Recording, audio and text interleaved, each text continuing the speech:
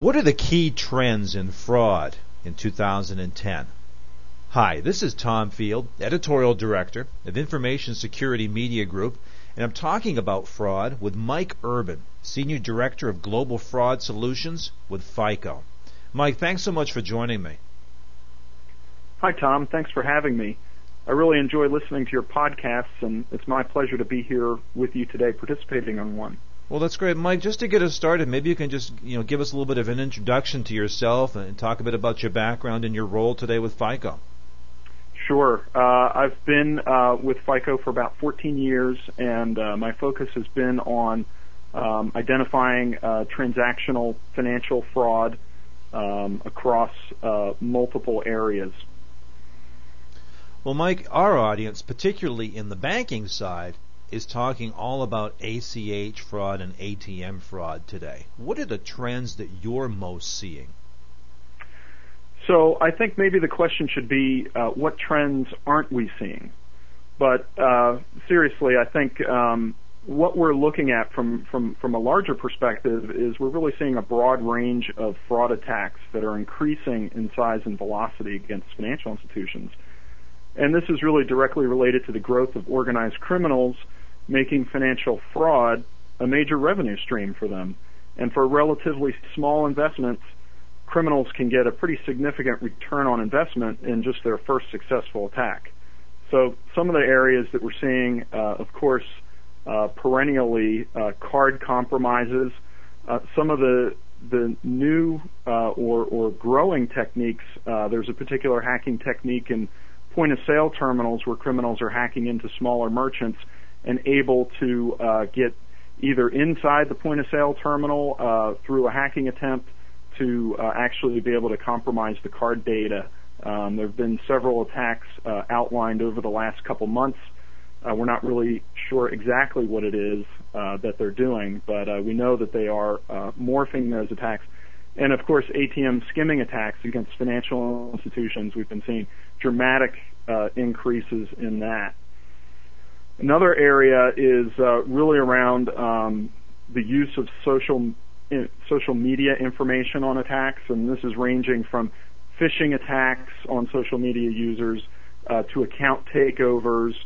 There's something that I call TMI, which is too much information. I think from a societal perspective, we're still getting used to social media and really how much information we should be putting out that's really broadcast to the world and then recorded in search engines for very long periods of time. You've probably heard of a website called PleaseRobMe.com, and that's where some people got together, and it's not really to rob people, but it's to demonstrate the amount of information that's out there. They're targeting a specific application where people update when and where they're traveling, and when they're traveling, that means they're not at home. So it's something that we really need to pay attention to and be aware of. Certainly, the wave of attacks related to the Zeus Trojan and others, targeting small businesses as well as consumers, is another area of concern. The writers of Zeus have continued to make it easy for people to buy the application and customize it in many, many ways that makes it difficult for virus signatures to pick it up. And obviously we're seeing a significant increase in attacks on business accounts because generally business accounts hold more money than personal accounts. Also, I think finally speak about a little bit about first-party fraud, and that's an attack where the criminal is coming into a financial institution either as themselves or as someone else with the intention of defrauding the financial institution. Well, Mike, given that landscape, and it's a broad one, where would you say that organizations are most vulnerable to these fraud scams today?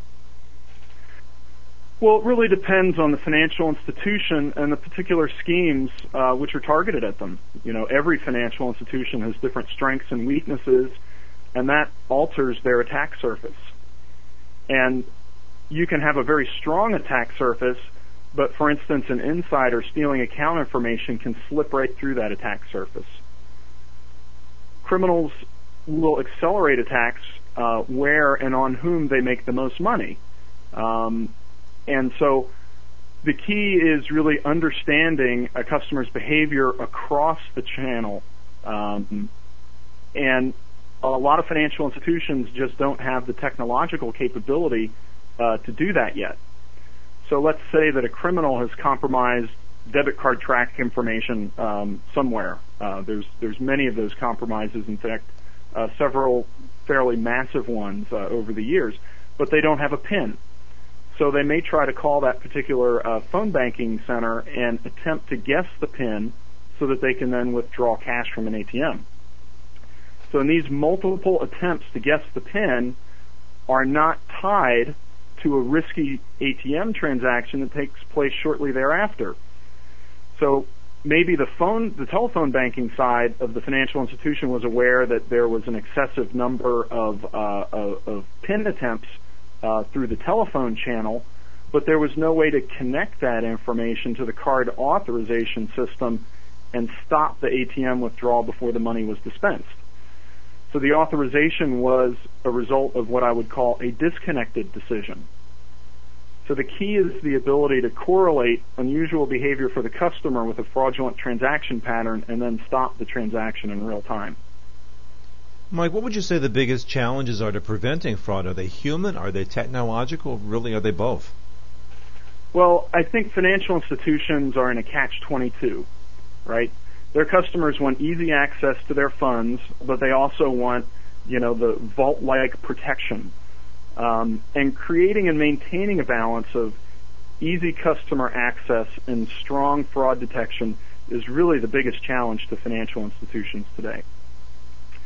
And so part of this challenge is having real-time detection of threats across payment channels. And what we see today is efforts to consolidate fraud alerts from disparate systems into a single workflow. And it's good to at least get the fraud alerts coming together into a single place. But the key to effectively managing that risk is not just bringing those alerts together, but enabling real-time analytic analysis and decisioning strategies that stop the payments for the right reason before the money moves. And this increases efficiency and lowers false positive rates and prepares financial institutions for the next type of attack. And criminals know the capabilities of each financial institution, and they have a profit and loss perspective on their attacks. If an attack doesn't work on a particular financial institution, they target others where the payback is larger. So I know at FICO, Mike, certainly you're involved with helping your customers to be able to detect and prevent fraud. Maybe you can offer an example of how one of your customers has particularly been able to prevent being a victim. So again, real-time transaction decisioning, which includes looking at a customer's behavior score and the fraud risk score in every transaction, whether it's a monetary transaction or a non-monetary transaction, such as an address change. And by combining these views of your customer, you're able to serve your customer better and identify more instances of fraud. And so some examples around this, one would be Banamex, which is owned by Citigroup, in Mexico, had card fraud losses of around 100 basis points, and they were running at a false positive rate of about 50 to 1. So for every fraud they caught, they had to reach out to a customer, 50 different customers. So since implementing Falcon Fraud Manager running in real time, they were able to lower their fraud losses to 8 basis points at 11 to 1 false positive ratio. So the benefits are really, lower fraud, right? Less dollars in fraud loss, lower operational costs. There's fewer people contacting customers, more transactional income because you're getting more transactions that are legitimate transactions taking place and taking interchange and other fees, and higher customer satisfaction because they're not getting touched so often, and they're actually there's less fraud on their accounts. And from a first-party fraud standpoint, we worked with a large international financial institution that deployed a FICO custom model at the point of loan acceptance and was able to detect over 45% of the first-party fraud cases at a 2% review rate and a false positive rate of less than 2 to 1. So bringing advanced analytics to fraud problems allows you to respond to real and growing threats in real time, and I think that's what FICO brings to the table. Mike, one last question for you. If you could boil it down and offer just a single piece of advice to an organization looking to reduce fraud today, what would you advise? So, stepping back a little bit to the big picture, again, we've got local and criminal groups who are targeting financial institutions from multiple points. So my one piece of advice is to bring in outside fraud consulting expertise to perform a health check on your fraud operations. Generally, there's going to be several within a financial institution. This process will assess your operational performance and ensure that you're taking advantage of the tools and knowledge that you've already got in-house in a coordinated and effective way. And then you can identify specific fraud loss areas that can be targeted for improvement. And each of these improvements should be part of a larger roadmap that's leading to a real-time transaction monitoring and decision environment. Very good, Mike. I appreciate your time and your insight today. Thank you so much. Thank you, Tom. We've been talking with Mike Urban, Senior Director of Global Fraud Solutions with FICO. And for Information Security Media Group, I'm Tom Field. Thank you very much.